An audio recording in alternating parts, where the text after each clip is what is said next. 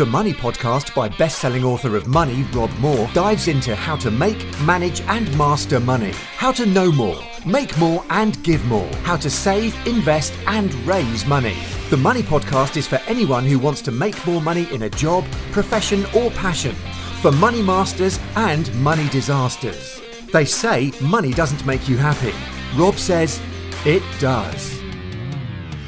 So, as a business, I don't think anyone in this room is any different to anyone in this room. Let's say you have 100 clients. 20 of those will pay full price for whatever you offer them.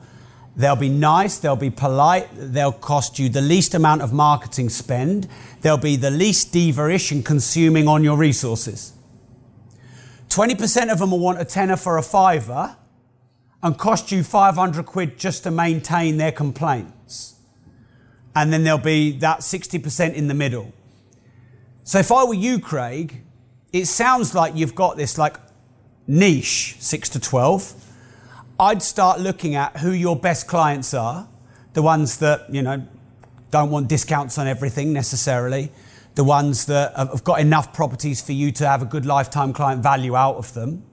Because, if you get a beginner investor, you may perceive that you want that, but they might not even get to their first property, in which case there's probably less billable work for you. So, if you could choose, you might want someone who you find them at 5 properties where it's not complete chaos and you stay with them until they get 500. That might not be true, but you're smiling, so my guess is that there probably is. Complete chaos at about 1 has been my experience so far. Yeah. So in your marketing, if you've got 1 property, fuck off. Don't say that, but you know what I mean. That was a bit harsh. So I would target your best 20% of customers. Now, if you think we are property accountants for people who have 5 to 50 properties, you might feel that you miss business. But you're missing the business you probably don't want. But you'll still gain business around the edge, around the periphery. So I'd have a specific set of criteria on which you work with them, and I'd put that in your marketing. We work with clients from 5 to 50 properties, from 5 to 15 properties. Or we work with clients from 5 properties up. We have 3 levels, 5 to 15, 15 to 30, 30 plus, something like that. And yes, you are going to repel a few clients, but all the clients that don't go with you because you're attracting the wrong kind of clients now know that you're a potential provider for them. So I'll give you an example. So if I was Audemars Piguet, it's my favourite watch brand. So they make watches from 12 grand up to £1 million. And 99 times out of 100, someone who buys an AP has already bought a Rolex. So if I was AP, I'd be marketing to people who've already got a Rolex. Because if you're marketing to people who want to buy a watch, 99 out of 100 are not going to spend on average. I reckon their average watch is 30, 35 grand now. You're just wasting your marketing money. You're wasting your time. You're wasting your energy. But anyone who's already bought a Rolex, and Rolex's prices are going up now because they're trying to catch up with Patek and AP, you've already got through those years of objections that you might have to keep banging at these people who haven't yet got a property. So, Rolex pay golfers and Michael Schumacher, who endorsed this one, and other Formula One drivers and whoever else, lots of money to endorse their watches because people like them have money to burn. I reckon the average AP owner probably has 5 Audemars Piguet. Some people buy all of them. So you want the client that starts at 5 properties and ends up with 50. So that's what I'd do. And I'd say no to anyone outside of that periphery.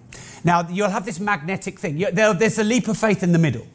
Like I often say to people, if you want to increase your profit significantly, there's one really easy way to do that. They're looking for the magic bullet. They don't realise that the magic bullet is really easy. You increase your prices. Oh, sorry, I wanted something else. I can't increase the prices in my niche. I'd beg to differ on that. But like if your product is 1,000 quid and your profit margin is 200 quid, you have to put up your prices 20% to double your profit margin, to get 100% increase in profit, assuming no extra overhead in getting the price increase. It's not that difficult to up your prices 20%. I mean, you should observe and watch. I recommend now all of you follow some of the higher end brands, whether it's Patek Philippe or Audemars Piguet or Ferrari or Lamborghini or, whoever else. Because they bang up their prices all the time. Like probably 8% a year, probably, when you factor it all in, which is huge. And, they might use the story of inflation, but inflation not for a long time, been that. And generally, the higher end brands just seem to get more and more successful. Now, I know the CEO of Audemars Piguet, and I interviewed him on my podcast. And they make, I think, 70,000 watches a year. And they're a family-based business. So they don't have external shareholders saying, you need to make 200,000 next year. Because that's going to damage the brand. But an external shareholder wouldn't care about that. They'd care about their margins, their dividends. So if you're at £70,000 a year and you're selling them all and you sold if you're at 70,000 units a year, you sold them all this year, you sold them all last year, how do you increase your profits? You put up the prices. And when you've sold out of them before you've made them, people will pay more for them. And, I know plenty of accountants. If you get the wrong kind of client, it's a lot of work for not a lot of money. You'll be down KFC licking people's fingers for food, dealing with some of them. You don't need to write that bit down. He's making notes. But the bit in the middle is the nervous bit, isn't it? It's deciding to do it. Because then you go, oh, okay, I've done it. What if I don't get any clients now? What if a lot of my clients leave and blah, blah, blah? But the ones that leave are the right ones to leave.